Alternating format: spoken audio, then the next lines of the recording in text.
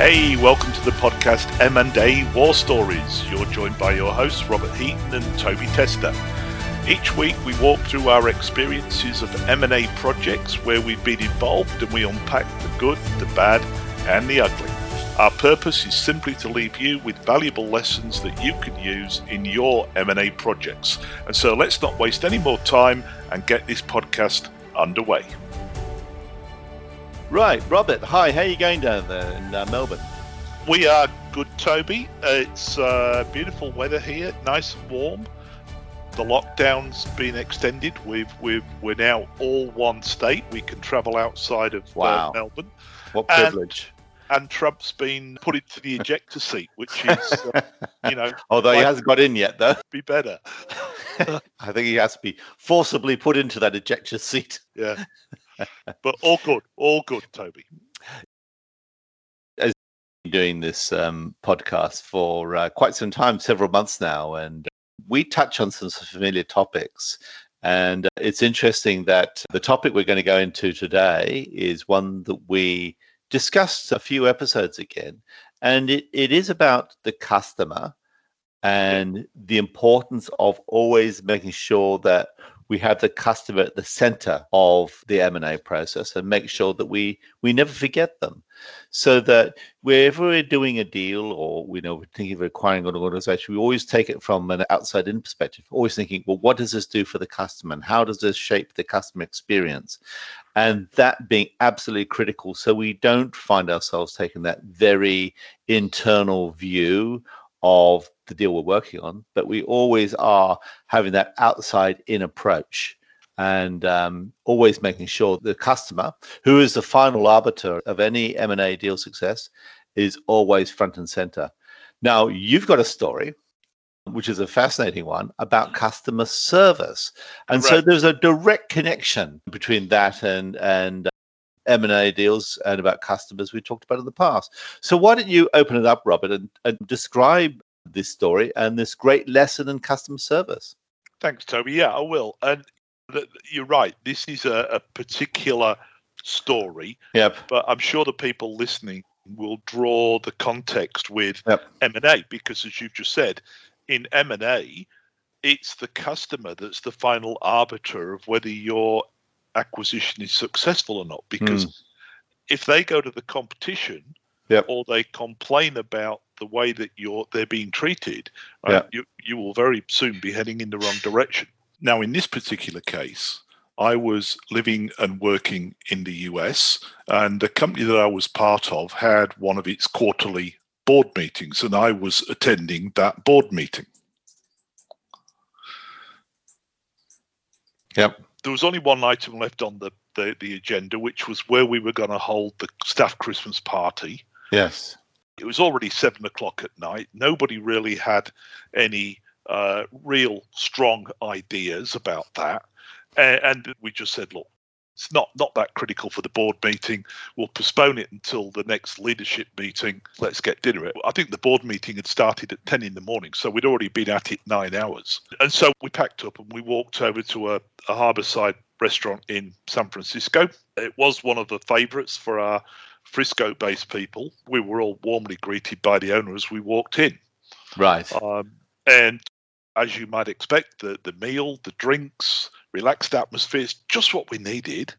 Yep. And the staff there knew exactly when to stay away and when we needed service. And all in all, it was a great, pleasant experience. Well, Robert, I mean, it sounds interesting, but I can imagine there's probably a complication that you're going to take us into now. You are so perceptive, Toby. So we're right at the end of the meal, and we're being asked if we'd like coffee. Right. And two of our team asked for tea. Right, and that was fine. What the waiter that was looking after us, certainly gentlemen, English breakfast, Darjeeling, Earl Grey, and Earl Grey was the choice. Right? And that was fine, right?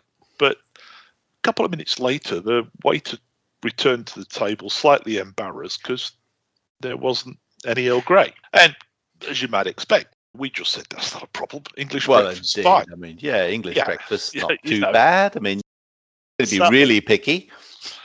Except a couple of minutes later, this guy came back again, even more embarrassed, because he came to tell us that there weren't any tea available at all.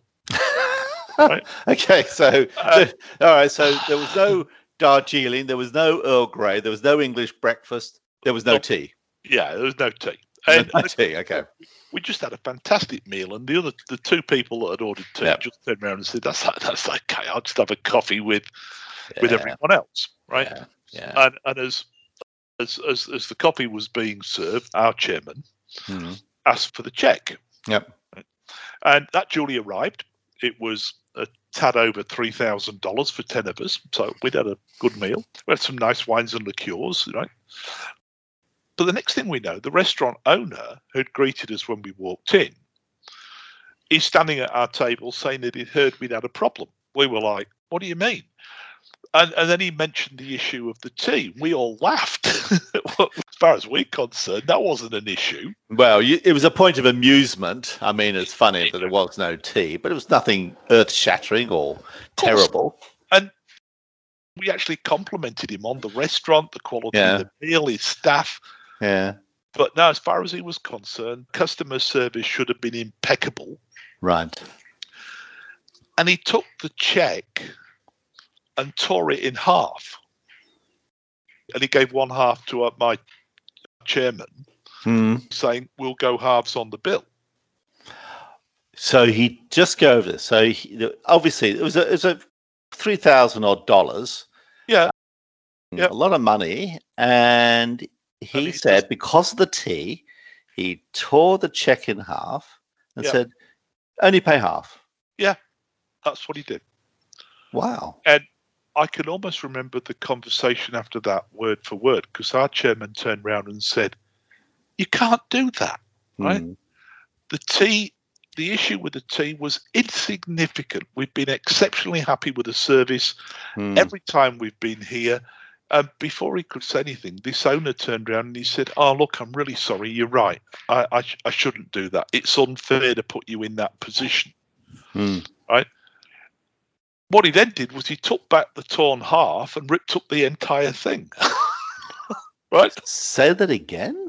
He what? He tore up the entire check, making it clear that it wasn't half the meal on him; the entire meal was on him. Wow! Right? Wow. We were just speechless. Right? Yes. And he actually addressed all of us. He just stood there and he said, "Gentlemen, this restaurant's been in my family for the past 30 years. And he said, all my family work here. We pride ourselves on delivering impeccable service.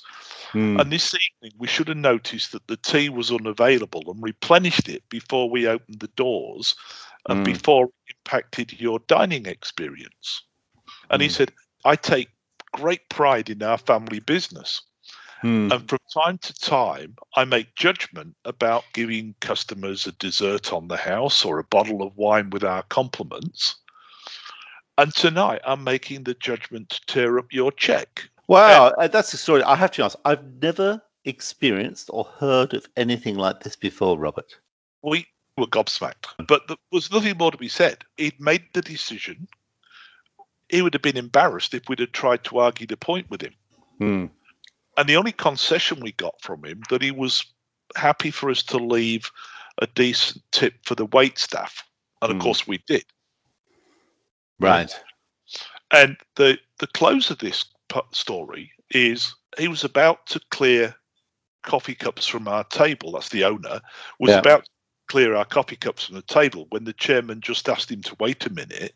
And turning to all of us, he said, "Gentlemen, we've just seen an example of what it really means to have pride in your business and to always excel at the service you provide to your customers. I think that's a great example for each of us to take away and think about this evening." It is indeed.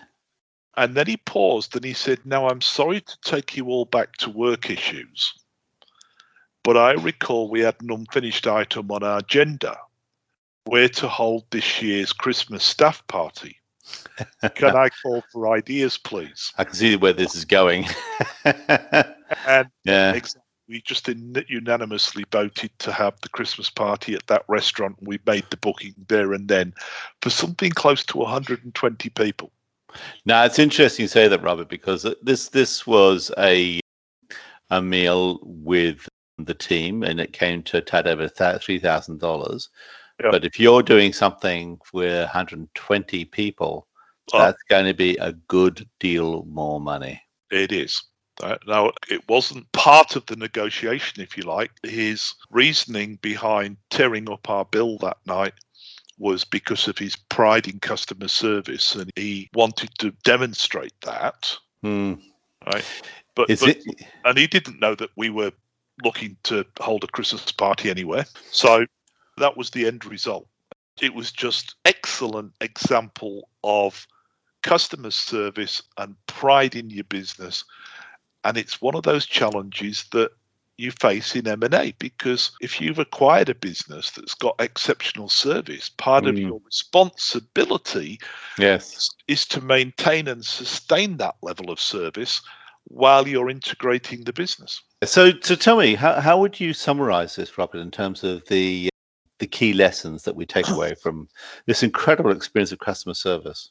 Well, I think the first one is this particularly was standout example of customer service at its best. And it demonstrates how the smallest of errors could have a significant impact on how your service is perceived. It didn't in our case, but it could have done with other diners.